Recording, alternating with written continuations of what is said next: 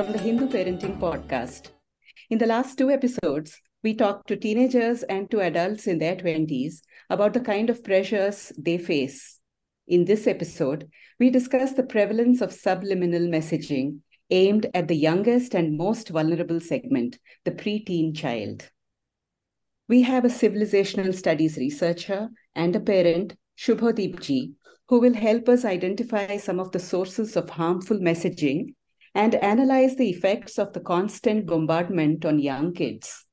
It is also a timely reminder to Hindu parents that we need to be aware, vigilant, and mindful. Namaste, Shubhodeep ji, and welcome to the podcast. Namaste, Rekha ji and Shalini. Thank you so much for having me on the podcast. It's really wonderful to see your focus on not just the challenges of raising children, but also on the importance of instilling Indian civilizational values and the Hindu ethos in that process. Because only when we discuss these things openly and with a clear sight and vision can we make a real difference. So I'm delighted to be here and discuss parenting with the both of you. It's great. We are also very happy to have you with us. Shubhodeep ji, as the father of a 10-year-old son, what do you see as the major challenges of raising a child today? Thank you for that question. And I'm sure that this is probably the million-dollar question that all parents in my situation are asking. So I think one of the major challenges of raising a child today is striking a balance between providing a proper environment on one hand and then also preparing them for a increasingly complex world. So when you add technology, especially mobile phones, to this mix and try to see its impact, it basically presents both opportunities as well as challenges. For example, see, on the one hand, mobile phones they offer a vast access to knowledge and communication. Say, if children today are way more knowledgeable than what we were in their age, that is something we can't really deny. So they basically use mobile phones as like an extension of themselves. You see, tuck, tuck, tuck, tuck, and they'll get some information. Like I'll give you one very small example. See, I still use Google search on my laptop. But when my son searches for something, he'll just say, find me something, or he'll talk to Alexa directly and get some answers. Now, see, this is a generational shift in how we search for information. So in this way, children are way more advanced than what we were. But that is a positive side. On the negative side, it's basically challenges like, how to manage screen time. Children easily tend to get distracted by so many things they see on screen, whether it's mobile or even on television for that matter, on the smart TV. There's so many things that they're seeing. And it's basically how to, instill responsibility. That sense, because unlike our times, I'm sure all parents have said this throughout generations, every generation feels that the next generation is getting way more, access to resources than what they had. So how to limit this access, or not limit, how to basically ensure that this access is used responsibly. I think that is one of the major challenges that we are facing right now.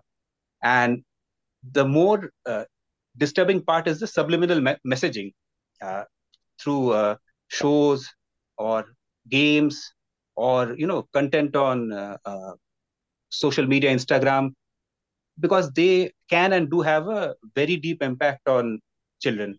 Because young minds, they are very, very impressionable, and these messages, they have the ability to shape their beliefs, behaviors, values. Children will end up internalizing stereotypes.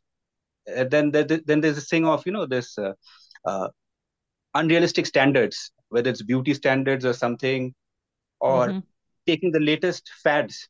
They think, okay, it's probably the norm. So like recently I was watching one program where somebody was saying that, okay, I'm feeling kind of bloated. So the child said, why don't you go for a keto diet? So they've basically internalized all these things, keto diet and things like that. So yeah, they have. I mean, see, this is the reality.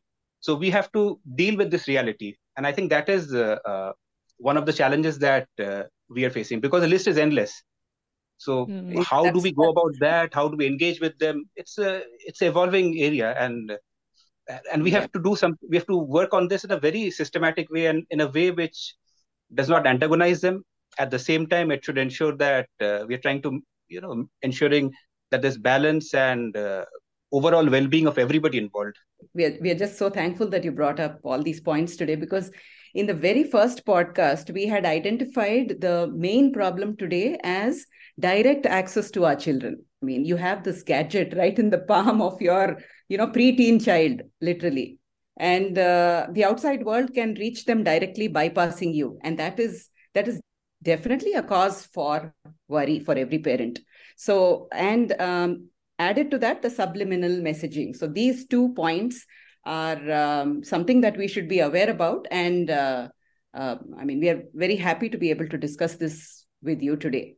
Yeah, Right, right. one other point that, before we move on, it just struck me when you said, the next generation is definitely more knowledgeable than the previous generation. At one level, I tend to agree, okay, definitely. But on the other hand, I just wonder if their knowledge is real knowledge, or whether they are just factoids and information that has been packaged into little capsules, which give them some sort of aura of being knowledgeable, but without really knowing anything deeply. Is that a right reading, or am I mistaken? No, I agree with you completely, Shalini. And see, this is something which we should look at in a more nuanced way. What you're saying is 100% right, but then I'm sure, pretty sure, every generation would have said the same thing about the next generation. That Yeah. what we know is actually deeper knowledge, whereas what our children know is not that deep. It's shallow, and like you said, it's factoid. And you're right, because from our point of view, at least, uh, because the kind of background that we grew up from and what we learned, because we did not have so many distractions, so Hmm. we were able to take a single subject, and whether through parental pressure or the discipline. See, in those days we had this concept of discipline in school and at home. Today it's a very tricky subject.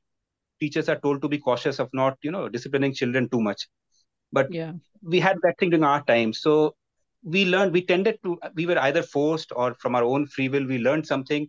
We learned it in depth. So, and we used to read books, for example, before digital media came. So because you were forced to look into books, then we had those questions and everything. We had to buy answer keys, so we did not get as much distracted. So to some Yeah. extent we had a better knowledge. I mean, at least when we take a single subject, whatever knowledge was available, we went into a depth. We explored it in detail. See, And but like you rightly said, today it's like a people are asking Google, give me this, somebody give me this, and it gives a quick two-liner, one-liner kind of thing.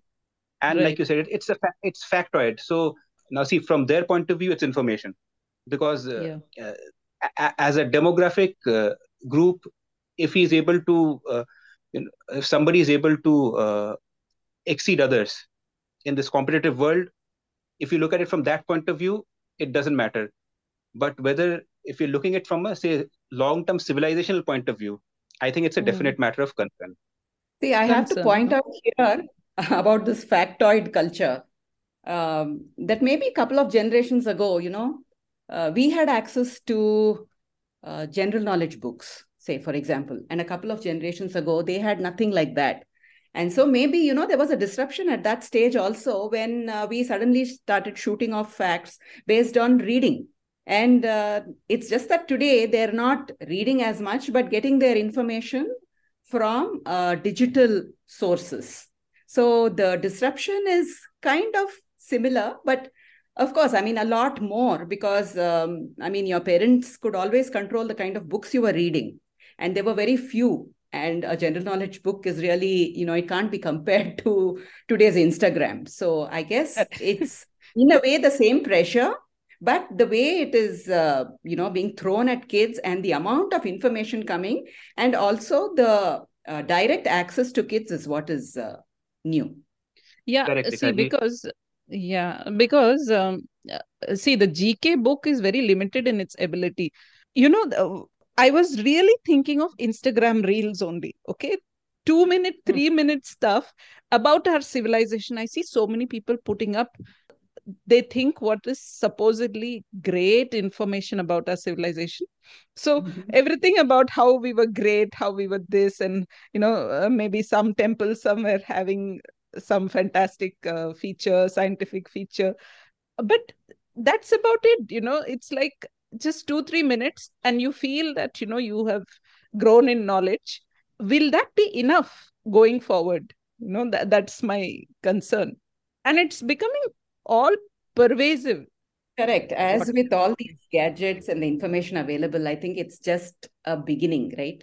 And hopefully, with the right kind of stimulation, your mind will open up to learning more about that. So maybe that's the limited value of what they're seeing, what we are all seeing on 2 to 3 minute messaging. I'll just add one more point to what Rekhaji mentioned about our generation having access to GK books. See, the difference between then and now is, see, we were bombarding our parents with facts. It was not because from the GK books we used to get facts, but today what's happening is children are being bombarded with opinions of different people of what they think should be uh, the way, or what they feel should be the way of the world and things like that. So I think that is, in a sense, more dangerous. If it's fact, it is fine. If something is backed by empirical evidence, that is fine.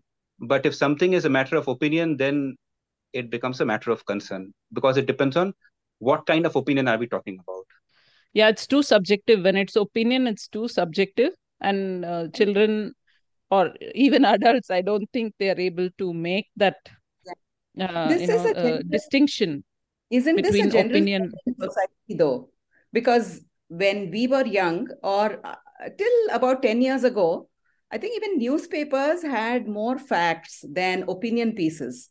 But opinion pieces have increased in frequency now.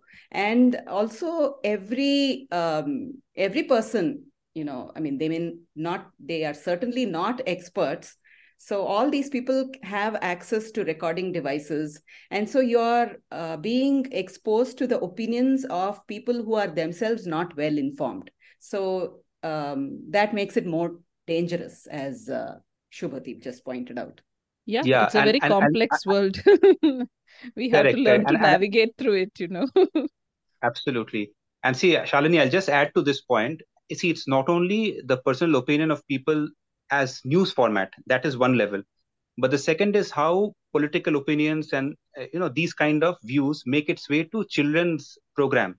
I think that is a very, very important matter that all parents should focus on. For example, I'll just give you one example. One of the programs which my son used to watch a lot. It used to be called Talking Tom and His Friends. And while watching it, I noticed something. I mean, and it bothered me a lot. So one of the main villains in the series, his name is Mr. CEO. He looked remarkably like Donald Trump. So we are talking Uh-huh. about a cartoon meant for children between the age of whatever 6, 7, 8, 9, 10, slightly older group. So, and it had a character who looks like Trump, who talks like Trump, and in this series, he's actually a villain, and he's also CEO, by the way. Uh, Mm-hmm. he's a billionaire CEO like Trump, and Yeah. he's a villain.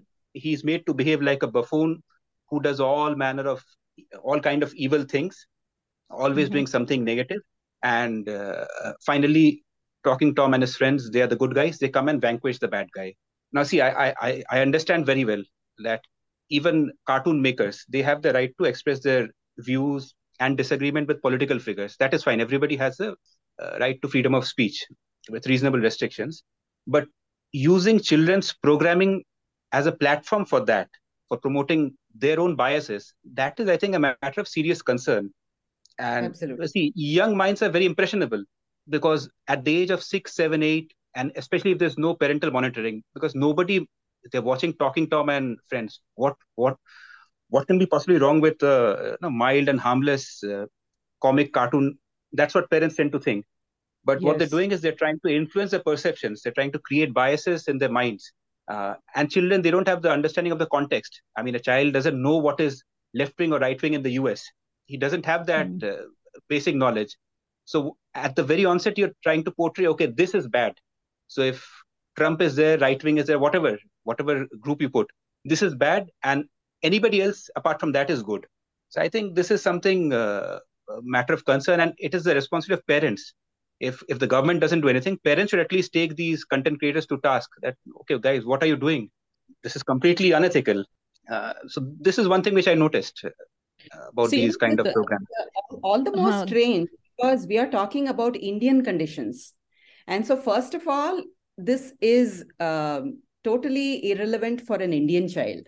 And so, are you saying that US cartoons are available without any restrictions in India? One. And number two, we don't have any compelling programming for Indian children that we have to, depend on cartoons that take political sides in the US. There's something very worrying about this whole, cartoon business. well, actually, if you see the whole cartoon channels itself, I mean, if I talk from the time that the TV revolution sort of came into India, it was Nickelodeon, it was Cartoon Network. They were full of American programming only. But probably at the time, this sort of blatant messaging was not there. I think so. But now this has come into what is ostensibly entertainment. That is where it is troubling, because at one level, I think even we have all also been subjects of a brainwashed system, right? We have been subjected to that. Our education system itself has colored our perception of what we see around us. And in our case, I think it was the coming of the internet which actually released us from our shackles and allowed us to look around and assess for ourselves, and sort of mentally at least cast away all those the kind of distorted views of things that are happening around us that were fed to us as we grew up through the medium of newspapers primarily, or even our school curriculum, particularly in the case of textbooks and things like that. And also through the entertainment industry. I think so many of our perceptions have been colored by what we saw in movies as we were growing up, True. which in a way, if you go to the caricature, I think we hear about it a lot nowadays. A Hindu sadhu will always be a quack, has to be, or the villain has to have some tilak, whatever, and always the others are considered epitomes of generosity and goodness and whatever. So this, in a way, the subliminal messaging via entertainment has also been there during our time, but it was more only when we went to the movies. It is with the coming of the TV into our living rooms, and after that the cable, and now satellite and whatever it is, now it is just it's just an explosion of content. So it is coming younger and younger, and this kind of political or ideological messaging is coming in younger and younger. It's really tough. It's really tough. Yeah, there's much talk about NCERT textbooks in the Indian context. But, the process starts much earlier, right? Actually, what's in an NCERT textbook is very easy to catch. But there are certain kinds of books that are chosen for primary and pre-primary levels, even before there are prescribed textbooks. So parents need to watch for those kinds of books also, right? So the whole thrust of today's podcast is the subliminal messaging. And so that is starting very, very early, even before the NCERT history textbook that, a lot of parents are aware about these days. So any kind of examples that you can give us, Shubhadeep about any books that you have noticed? Absolutely. This is a very, very important point that you've raised. I mean, it is really disheartening to see the way this influencing of young minds, as you said, it begins way earlier than the 9 to 12. See, generally, like you said, we associate NCERT with 9 through class 12, correct? But actually, this brainwashing, if I may use this term, actually begins much earlier. I'll just give you one example. So, when I opened my son's history book, I was leafing through it last year's history book for Standard 5. So I was shocked that it focused predominantly on foreign rulers and personalities. Foreign, mostly. Probably 80% of the book was all about people outside of India. And this is a history book prescribed for Indian students in India. So there was very little emphasis on India's history, heritage, Hindu values, nothing. So the very first chapter was on Jesus Christ. So imagine my surprise that Jesus is being taught as the very first chapter in a book on history. I mean, see, Christians may believe him to be real. That is fine. That is their prerogative. They're believers in that. But for somebody like, say, people like us who come from a different background, probably as a, say, computer engineer, from that point of view, if somebody tells me that stories like resurrection, there are to be or stories of people, dead people coming alive, that these are real historical events. I mean, these are things which are hard to believe. How can they become part of a book on history?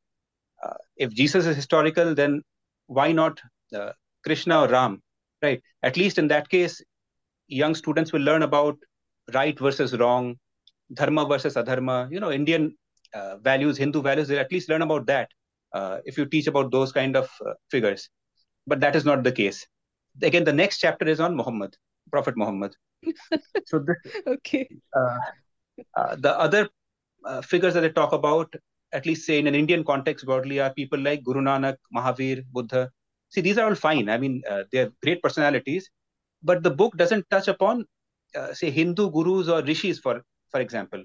I mean, it talks about Alexander, Akbar, Joan of Arc, right? It talks about people like them, but they could have talked about, for example, say, Aryabhatta, mathematician, Yeah. a great mathematician. Absolutely. Or they could have talked about, say, Panini, Yeah. the person who formalized Sanskrit grammar, or Chanakya, the prime minister who Yeah. presided over the largest empire India had ever seen, or even say Shushrut, for example, the person who systematized the system of Ayurveda. They could have picked up any of these people. If you But talk about, no. say, Yeah. spiritual giants, Adi Shankaracharya, Chaitanya, Swami Vivekanand, Sri Aurobindo, nothing. The book doesn't even feature any of them. There are only two Hindu figures in that entire book, and even they were probably added as an afterthought. So they had Shivaji and Krishnadeva Raya, and the entire narrative about them, it's that typical biased narrative that we see today in many of the South Asian discourse kind of thing. Like there were small time kings involved in guerrilla warfare and Okay. or that kind of attitude. So the entire Hindu revivalist aspect of what they did, what was their achievement in terms of how they fought back a dreaded enemy, that entire thing is totally missing from the way it's portrayed. So now just imagine, I mean, Hindu children read these kind of books. So instead of nurturing a pride or sense of pride about our own culture, heritage, these textbooks prioritize stories and achievements of foreign people, foreign rulers, historical figures, or religious figures. So what will they think? That India has nothing to offer. Correct. Exactly. See, the names that you gave, they are mostly scientists, discoverers, things like that. Come on. They were people who populated this geography, and they gave you your maths, your science, your grammar. What is the religious aspect in that? I'm not saying that we should not say they are Hindu, but it is ridiculous that you cannot consider them historical because you will be considered to be too Hindu, isn't it? Absolutely. It That is is the point. really That is terrible. It's really terrible. Yeah, that's an absolute pity because we are not teaching children about our great scientists and grammarians and the people who were born in this land and instead running behind foreign figures. And remember, this is not NCERT at all. This is happening for very young children. I think this book is, if I'm not mistaken, it's by Oxford publication meant for class standard 4 or 5 students. but it's a book by Oxford publication. Yeah, Okay, so that's I mean, Oxford publications, Cambridge, or Pearson, or what are the other, McGraw-Hill. All these are the golden standard when it comes to books for our children. pointer That for is, parents, right? This is another thing to watch out for. Be aware of the publisher of the book that your child is reading or prescribed for school. So that again is something that many of us do not know. So it's something new, but something to watch out for. A data point. no, we might even consider it good that, it's an Oxford prescribed textbook. It's considered a sort of status symbol. So only when we decide that it is no more a status symbol can we start to look at other options, or make pressure groups, pressurize Oxford, pressurize Cambridge, pressurize Pearson to tailor content for our kids in our ethos, not the foreign one. We need India centric material, really. Yeah, a quick point here. There's many schools mushrooming these days in India that prefer the Cambridge syllabus. They have the O levels up till 10th grade, and then they have the AS and A levels. So, for anybody who's opting, for any parent opting for the Cambridge syllabus, uh, this is something that they should know what they're in for. And very often, I know parents who do opt for this syllabus because the Indian syllabus is supposed to be very heavy on rote learning, and they think that the child is getting a chance to think, which may be true in the case of some of the science textbooks that they have, but you don't just get a science textbook. You're getting the liberal arts and the geography. So geography, history, and parents need to be aware that in fact, the opposite is happening with those subjects, and the child is actually being taught how to think, but how to think in all the wrong ways that are so harmful for their growth and for their independence. So that's a quick point I just wanted to bring in. Yeah. So I just want to add one point that just to summarize this point, that see what's happening right now is because we are using these kind of books. These kind of books are being used to teach children. It perpetuates a subtle message that Yes. values and morals from other cultures are perhaps much more valuable or superior to our own culture. That Yes. message is actually percolating very deep. Yes. And that I think is one of the biggest concerns, because see, values are what drives all your aspirations, beliefs. If you follow that theory of Bhagavad Gita, anything, that once it starts settling down deep within your psyche, it starts influencing every aspect of your life as it bubbles up. So the point that you mentioned, that parents need to be vigilant about what kind of books are being prescribed at these levels, I think that is a very, very crucial point. And we are talking about it here because eventually this is being set up, the child is being set up for an identity crisis. And that's the reason it's so important to address this at a younger age, as we are trying to do now. True. Very true. Okay, I think moving on, I think COVID recently has been a huge disruptor, reset button, or whatever. It's been a very difficult time for everybody, and particularly for young kids, I think. And since classes went online, parents were forced to give the gadgets to the children at younger and younger ages. And once you give that gadget, then there's no stopping the kids from using them for other things other than just school. So, what has been your experience, Shubhadeep, as a parent during this whole pandemic time? And what changes have you seen in your kid as well as probably in your kid's peer group? Yes. That's a very important question, actually. See, in fact, what I would say is that COVID accelerated a social phenomena which was already in the making for some time.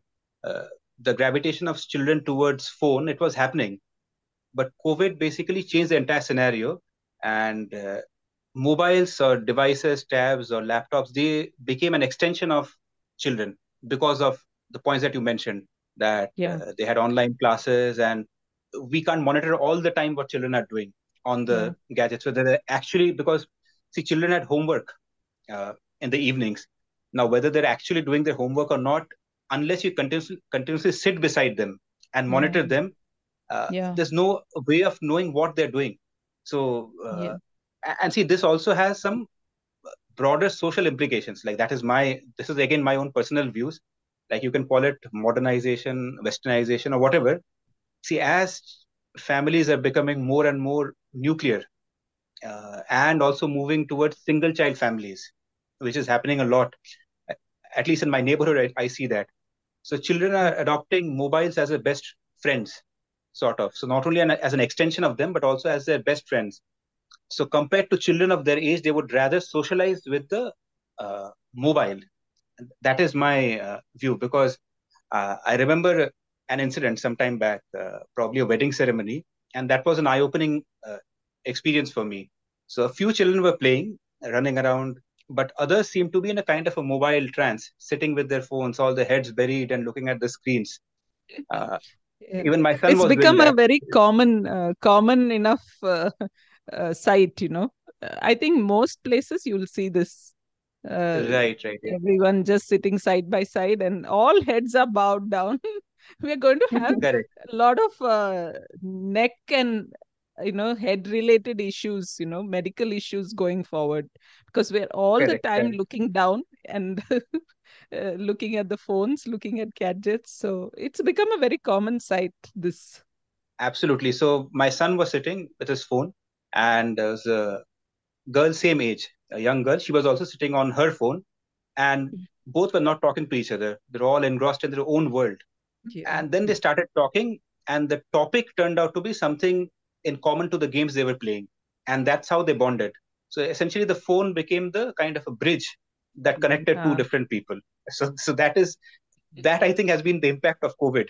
So it's made phone an indispensable part of children's lives. At least that's what I have seen or observed in my neighborhood. Perhaps you could throw light on what happens in other places. No, I hear this a lot. I hear many parents say that kids are sitting side by side, and instead of talking, they are actually texting to each other, though they are sitting side by side. And I also noticed among teenagers, maybe even 2, 3 years back. So this was a trend that was going on already, but COVID has kind of accelerated it, just as was pointed out, where teens are actually more comfortable texting than directly making eye contact and talking to each other. So that's another side effect of growing digitization, and especially after COVID, we see that a lot. I mean, I think we can, while we are censuring or passing judgment maybe, but we are also to be blamed. I think most of us also are pretty much, we need our mobile phones quite a lot. This tendency to sort of get immersed in that gadget is something that I think in a way is probably irreversible. I don't know, where unless something precipitous has to happen that will make a clean break with this, but otherwise the trend seems to It be more and more towards um, gadgetization of a person's life. definitely that's here to stay. But Yeah. I also noticed something, slightly different about this COVID thing. So, parents normally don't go and sit in children's classrooms, right? So we just don't know what's going on in the classroom. And we never really bother to find out, or, there are certain things that even the child doesn't report. And that is perfectly fine. That's, the school experience. That is good. But with COVID, I've also seen that parents got a chance to peek into a child's classroom because they had online classes, and learned quite a few things that we otherwise wouldn't know. How subliminal messaging is working, on the classroom experience of a child, especially with very young children. For example, I think maybe Shubhadeep can, throw some more light on this. But I was also told about this, small things like the use of before Christ for before Common Era, BC, BCE, AD, this kind of thing. How does it normalize for the child that the birth date of Jesus Christ is what everything needs to be measured against when we are talking about time? Any thoughts on that? Yes, this is a very, very important point that you've made. See, like you said, there are two aspects to this. One is, even if we sit in the class, often we take these things for granted. Like, okay, BC, BCE, AD, CE, it's a trivial thing. So what? That is one level. And second level is, suppose for somebody who does understand this, they think it's fine. I mean, okay, what's the big deal about this? So people don't actually tend to take these things very seriously, but they do have a very, very deep impact. Like I have actually seen this. Like, see, this today we use BCE, before Common Era, and Common Era instead of before Christ and Anno Domini. So that has become the standard nowadays, and there's a reason for that. This is not something which happened in India. This is something which happened from the West itself. So they wanted to make it more neutral, more secularized, at least in terms of timeline. Although it's still tied to Christ, but still in terms of timeline, they wanted to make it as much as derooted from Christianity as possible. That was their attempt. So now that should also come to India in that case, because it is more inclusive and more neutral. Instead, teachers, they tend to repeat, okay, what happened in 1500 BC? The Aryans came in 1500 BC and invaded India. So they keep on repeating that. Okay, what is the full form of BC, before Christ? What is the full form of AD, Anno Domini? Is it a Latin word? So if you keep on repeating the same thing again and again, before Christ, Anno Domini, and so on, for years, see, it's not like it's happening only in one class. Once it starts from standard 4, it'll happen standard 4, 5, 6, it will keep on happening. Children are asked to memorize it. So this definitely has a very, very deep impact, because these children are like sponge. So they'll keep on absorbing information and message. And language it carries immense power. So when they keep on listening to this before Christ and after Anno Domini, so it universalizes, it reinforces the alleged, universality of Christianity, the dominance of Christianity. It does. It happens at a deep level. I mean, the child will not be able to articulate it, but that fact that, okay, maybe this entire symbolism of Christ and everything is very, very powerful, it settles in his psyche, and it starts impacting his personality at a much deeper level than what parents can even conceive. This is my view, once again. Maybe Right. parents will say, okay, this is a trivial thing. Why do you even think about that? But I think it does have a very deep impact. Yeah. Couple of other points very related to this. Maybe some people can think of this as a trivial example. There's one more. I was told by a parent that eighth grade social studies classroom experience that a child was going through in online classes. So they had the teacher had picked a website. I mean, I'm not saying it is all intentional, but sometimes the teacher also doesn't know, and so this is where the parent needs to step in. So the what they showed in the social studies classroom was a map of India that has not been approved by India officially. So the child gets used to seeing this on a website, India with its head chopped off, literally. And so these are the kinds of things that we never knew, right, before.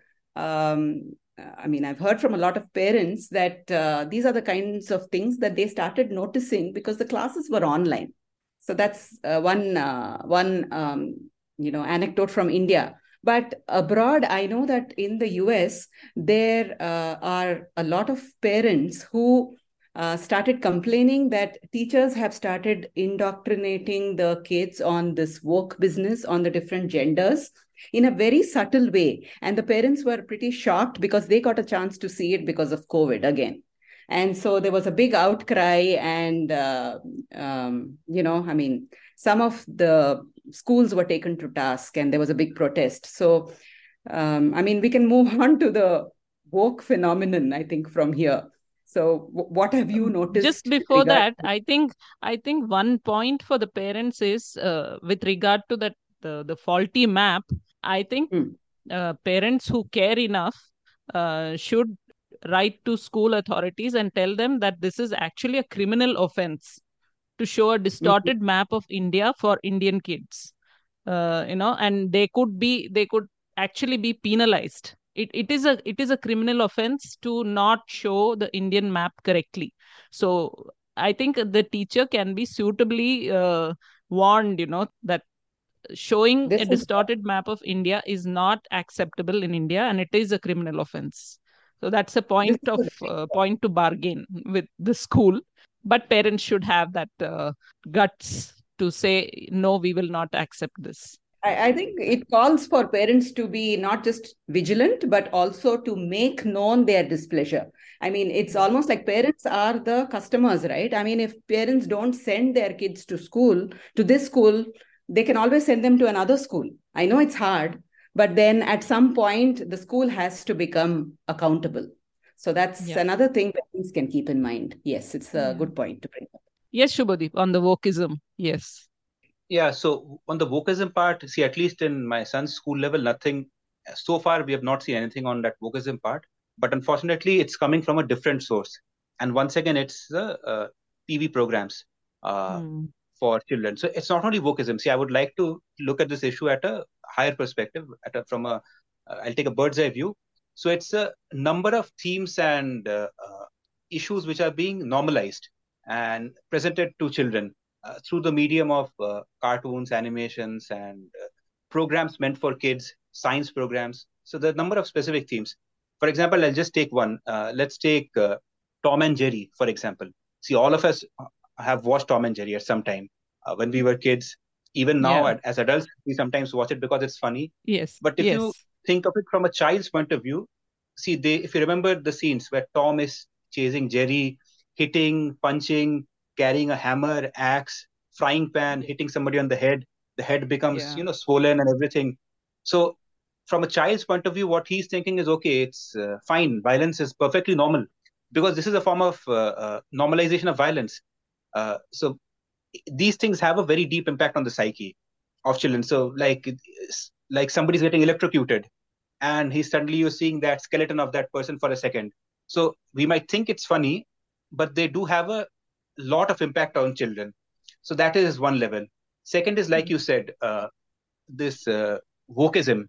Wokeism has become a part of many cartoons, young adult programs, non-animation, animation, and programs. For example, I was seeing the other day there's some cartoon called She-Ra. I think that's the name. So apparently Okay. it shows strong women. She-Ra, like it's the opposite of He-Man. He-Man, you Oh, remember, was a purely, yeah. in today's term, it was a toxic Yeah. masculine kind of thing, if you use today's Yes. terminology. So Oh, Yeah. I She-Ra is meant to be the opposite. So it shows very okay. strong women characters, she-girls, but you can't say that. So She-Ra or something it's called, strong Mm-hmm. women, and it has women of color. It has LGBTQ plus characters, and it even Oh, has one non-binary character. So this is meant for children. Just let's keep this in mind, and a one okay. non-binary character. So Okay. if you go to YouTube today, And this it's is a filled cartoon? with. This This is is a a cartoon? cartoon, yeah. Okay. This is a cartoon, Okay. and it's allegedly one of the favorite cartoons of feminists. All That's right. what they say. But it's meant Mm-hmm. for children. Let's keep that in mind. So if you Mm. go to YouTube, for example, which is I think the source for all kind of video content today, it's Yeah. literally filled with thousands of videos on these kind of topics. I mean, you just type LGBTQ for kids, they will have tons of explainer videos, or programs like Kids Meet Drag Queen. I mean, come on, Oh, what wow. is that? So there'll be a drag queen sitting, and there'll be children aged 6, 7, or 8 asking her questions or him questions, or them, Mm-hmm. sorry, I don't know proper gender, asking them questions about tell me this, tell me that, and she'll explain that voice, and this is that. And then there are program on diversity. So all these things, they're being used as tools to, I would say, simply brainwashing. Then other themes, I'll just give you one couple of more examples, like the telling children how to become more independent. Now see, independence means different things for different cultures. So what they show in independence means a child is growing up leaving their parents behind, the typical US culture, and going out to become earn his own keep or whatever, because living with your parents is considered being a very fancy kind of a guy, Yeah. mama's boy kind of thing. Yeah. So, but that's not the culture in India. But that is shown in all. It features as part of most of your different movies or whatever programs that are meant for children. So, in other words, I mean, there's a constant attempt, whether it's intentional or not, to deroot Indian children from the Hindu roots. So there are examples like these. If you just search on YouTube, you'll find tons of such videos, and very, very alarming, in my opinion. Yeah, I know. What about science content, Shubhadeep? I mean, does the same kind of Western universalism dominate? Because we generally, if we are diverting a child from watching too much cartoon, we'll say no, no, no, switch to Discovery Channel or National Geographic. You will get better content there. If you really want to, continue watching, watch these channels. What's the content there like? Yes, so to some extent, the science content is definitely better than these kind of the other kind of content, because if it's based on fact and scientific discoveries and scientific inventions, outer space, whatever, so I think that's much better. But again, even these have been used for carrying some kind of a underlying message. Unlike the Trump example which I gave, it's not so blatant. It's much more subtle. What I mean by that is, like you said, very rightly said. So they're trying to portray the Western point of view as the universal view. This is what Rajiv Malhotra refers to as Western universalism. That basically the West is the gold standard against which all cultures must, measure themselves up or emulate them or try to become like them. So if it's a program of science, then it will talk about Aristotle, Einstein, and hundreds of discoveries carried out made by the people in the West, who discovered this, who discovered that, and so on. So the non-West culture, whether it's India or somebody else, so they are portrayed as passive recipients. Like the West gave knowledge, discovered something, and India accepted that. So Indians learned astronomy from the Greeks. Like a typical program on astronomy, if you watch for kids, they will tell you how Greeks discovered astronomy or invented astronomy, and how it went to different parts of the world, including India. That's what a typical program will show. Then if you take the Indian side, for example, so Ayurveda will be presented as some kind of a alternative medicine. The implication being that the Western medicine is mainstream, everything else in the world is alternative. Then they also, there's different kind of content which through these actually, through science program, say there'll be a program on food habits. So they'll talk about as if eating beef and pork is normal. The way they'll talk, that it's okay, it's very natural to have beef and pork. No, it's not. It's not in an Indian context. But the programs will be like that. So meat is an essential part of the diet. The host will say in a very serious voice, and children should be having these many grams of meat per day or something. So there'll be programs like that. So these are things I think, even by using science, you're trying to push a very specific kind of a worldview on Indians. And that, again, I think Hindu parents need to be very, very vigilant about these things, that while it's good to get the advantages of science, it should not become a carrier of dogma towards Indians. I mean, on the ground, there is a very robust and vibrant vegan movement in the West. Really, they're going the other way completely, so eschewing everything to do with dairy and dairy products and whatever, but that is not finding its way into programming on what is called what diet is that, a very nutritious diet. It's not making its way into that, is it? No, actually it is. And see, this is the point I'm trying to make. It is making its view, but see, veganism is projected as something very good. Yeah. Okay. True. On the other hand, meat eating is also projected as something good because it gives you proteins. The only thing which is projected as backward is vegetarianism. And this is very strange. The difference between veganism and vegetarianism is only milk. Yes. But the two extremes are projected as good. Yeah. And the one in the middle is projected as being backward, superstition. Automatically, it brings in that thing about caste and everything. So this entire discourse is, I think, very, very problematic, and it's making its way to children program. That is the point which is, I think, that is more relevant to this discussion. I mean, if you search again on YouTube, there are hundreds of programs meant for kids on caste and untouchability. And if you watch these programs, you'll be shocked by the kind of content that they have. I mean, it's totally biased against the Hindu way of life. I mean, you should. I request all parents to watch it. These kind of programs when they get time. It'll be a good. It'll be an experience for them. Thank you so much for this. I was not even aware that there are programs on caste and untouchability specifically geared for children. Yeah. Given this, are we doing enough to monitor, what content children are consuming? This is a very, very, I would say, tricky kind of a situation. It's a dilemma. I mean, how do you monitor? Children today are smart, so you can put some controls, but they would likely, disable those controls. That is one level. Second level is, suppose you say, okay, you can watch programs from these channels, or from, say, you say, okay, you watch National Geographic or something. But again, within National Geographic or whatever you choose, they will definitely have some kind of content which is, following that Western universalism kind of a view. While ostensibly it's very impartial, it carries underneath that, that deep bias towards non-Western cultures. So whichever way you look at that, it becomes a challenge. And I think this is a question which we need to deal with. We need to grapple with it more to find out a solution which is acceptable and sustainable, both. It cannot be a knee-jerk reaction. Okay, you stop watching this from today. That will not work. It won't work. If you ban specific channel, even the so-called good ones are biased to a certain extent. So within this framework, we have to find some kind of a solution which is suitable. And I think, see, parents definitely have a role to play, but I think even the government has a role to play. It's, I mean, somebody in the government must realize that these things are happening on the ground, and they are impacting the citizens of tomorrow, because children will grow up to become India's citizen in the next 20 years. They'll become productive citizens. So how you mold them today will impact how they behave 15, 20 years down the line.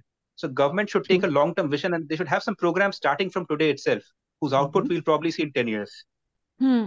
Yeah, I hope someone's listening. We can thrash out something, as we sit and discuss as parents, but it's not entirely in our hands also, right? So we need some support to correct the skewed kind of content that our kids are consuming.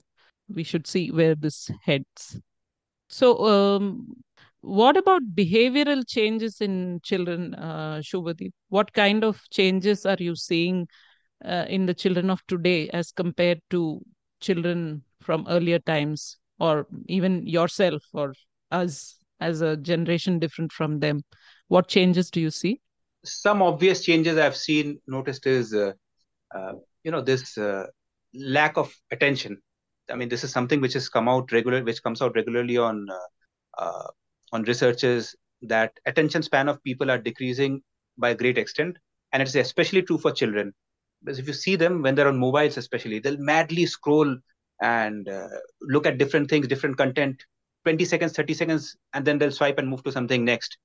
So that is a very worrying thing, that this need to sit quietly and focus, at least to a reasonable extent. I'm not saying you should become like a meditator or something, but at least even if you want to perform well for your school exams, you need to sit and study for 2-3 hours at a stretch. That discipline is basically going away. So I don't blame the children for that, because what's happening is, as we all know, these kind of contents are created by some of the best minds in the industry. So they know exactly how to game your mind, game the system, game your mind, how to grab your attention. And children are more vulnerable to this. So it has a deep impact on their ability to think things critically, on how to not be swayed by different kind of opinions. So that ability gets impacted because of this kind of this kind of a situation, and that is worrisome. and there are a lot of studies about it. People are trying to solve it. Let's see what happens. I mean, that's the best we So, can say at this point. when you say that this content is being prepared by the best minds, I agree too. But what what is their aim in making children so distracted and so I mean so much with such short attention spans? What is the end game here? At least, what do you think is the end game here? Why do they want to bombard the kids like this and make them this way? What's your take on that? See, I think at one level, maybe they're not trying to make kids distracted at one level. So each content creator has his own agenda. That is for sure. Like somebody wants to show Trump as bad, somebody wants to push a LGBTQ theme. But the point is given that there are so many different content creators. There's a plethora of them. So the effect is that children get bombarded. That is the consequence of having lot of content creators, a lot of people who want to basically brainwash children and make them into their mold, and children become the casualty in that war of ideologies. So that is one level, and perhaps at a deeper level there may be some purpose. I don't know. I mean, like, difficult to say. Like, there are groups which have specific I know it might sound like a conspiracy theory, but there are groups which uh, tend to have world domination agenda, and they would like to make children more you know control people. And the only way you can control people is through controlling their minds. And as a part of that, they start from very early on. Like we've seen in some books, like Rajiv Malhotra's book AI and the Future of Power, how certain groups want that. Certain industrialists, they want to exercise their power and control a large group of people, and this is the route they take. Probably this could be one more reason. Maybe not. Maybe it's just a conspiracy theory. I don't know. So probably these things, what I can think of. Some of it may be just economics, right? People are always in search of the next big hit to give them a profit. And, when you hook kids with content that is kind of iffy, racy, whatever, you'll get more number of kids using this because they know that, many are attracted towards things that are not going to be approved by parents. So they're directly targeting the kids to get into habits that are hard to get them out of. So, and it's dominated by economics, I think, by the profit motive. So all these play a role. Maybe, it's been a very enlightening session. Let's also think of some possible solutions for this.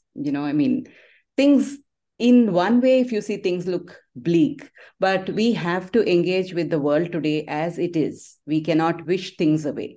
So having known all this, now that we know a lot of things, what is in our control really? Let's brainstorm and think what we can do about this whole situation. So any thoughts on this? Correct. So there are two things which I can think about. Given that, see, many parents are today busy, they may not have time to engage with the children a lot. So one solution could be, like these lot of these spiritual giants today, they have their own summer camps for children. So we could think about sending at least the children for some kind of a camp or something. These are generally in the mornings, 3 to 4 hour camps where they teach you different kind of values, like what is the importance of seva. Mm-hmm. So I'm not talking about the typical Western kind of a camp, but these are modeled on that, but made for the Indian audience. So what do you think of seva? Why is it important to respect? So they'll teach you all these kind of things. People working together, doing something for a common cause, common dharmic cause. So there are camps like these which have started coming up. And I think this is a very good way of ensuring that if children at least enter these at an early age, it will have some positive impact on them. So that is one. Second is see, in my case, see, I live in a joint family. So because my son is interacting with his grandparents, so that has a positive impact, because not only is he not using his phone during that time, they will also teach you a lot of things which you would not otherwise know. Like they'll tell you stories, maybe from some kind of from Ramayana, Mahabharata, or regional language books, old sayings. See, these are things which are missing for children who live in nuclear family.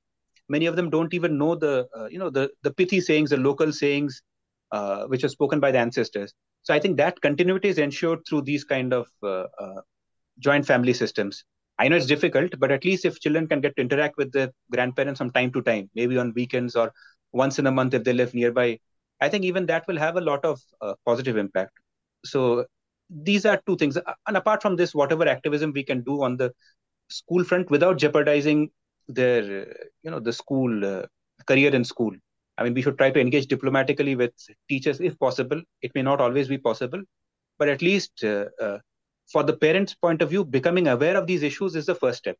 Dealing with it comes later, but at least once you know that all these issues are in play, then we can think of different ways of engaging with different stakeholders, maybe teachers, maybe the school principal, maybe some local counselor if we know somebody, or generally spreading information. Like, for example, your podcast is a very important medium for spreading this kind of information. So we should make use of all these different avenues. Perhaps And another it's idea is to have neighborhood families coming together, maybe, once a month, something like that. And make it a very conscious attempt to get the children to mingle among themselves, because given that the joint family system is fast crumbling, I don't think it is there. I mean, at least in the south, it has gone quite nuclear now, so the grandparents are elsewhere, the children, grandchildren are elsewhere, so it's not that easy. Maybe it is worthwhile to have a meeting every month, get the children to meet each other. I don't know, I mean, if we want to counter these things actively, I think we have to also actively do something to uh, you know get over this influence of the gadget. What do you say? definitely activities with grandparents. It could be as simple as growing a plant, right? I mean, gardening or some kind of performing arts. Anything you can do, things that the child and the grandparent can bond and connect over, right? That's one idea. As far as parents are concerned, at some point, we will have to learn the importance of coming together as a group, right? Only then you have any bargaining power. Even say, if you want to tell the school about a wrong map, it could be as simple as that. Unless you True. go in a group and have, other parents from your child's class um, going together with you, the school is not likely to listen to you alone. And naturally, even the parent has some kind of a fear, right? That his or her child might be targeted if they speak up, isn't it? So the only way out is for groups of parents to come together for the good of the next generation of children. It's the children's well-being that we have to have in mind, and try to organize a band together, and that way more people will, whether it's a gadget, I mean, whether it's a software programmer or whether it's a big corporation trying to sell your children things that they shouldn't be buying, or whether it's talking to a school or a teacher. I think you have power only if you learn to operate as a group and lobby for things that are good for your child. Also, I think as parents, even we have to learn to decolonize ourselves and not necessarily think that everything from an Oxford press or a Cambridge press is the best that we can give our child. Fine, not a problem, but use your lobbying power to make an Oxford press or a Cambridge press give you an Indian perspective rather than their westernized perspective. That I think that is also very important. So it starts with us also. We need to decolonize. We need to also think that everything coming from an Oxford press is not necessarily the best that we can give our children. So I think there also there's some work to be done. And we need to work on our own courage, right? And the courage of conviction. We need to be really convinced and then to take action somewhere. So it's bound to pay off. So, on that positive note, I think we can end this Yes. podcast, right? Yes. So, Shubhadeep, it has been a really wonderful time that we have spent discussing these issues with you.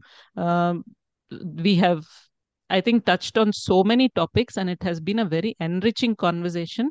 Sad in many parts, worrisome in many parts, but also definitely hopeful, because we are here to actually think how we can best help our children grow up to be good citizens of our country.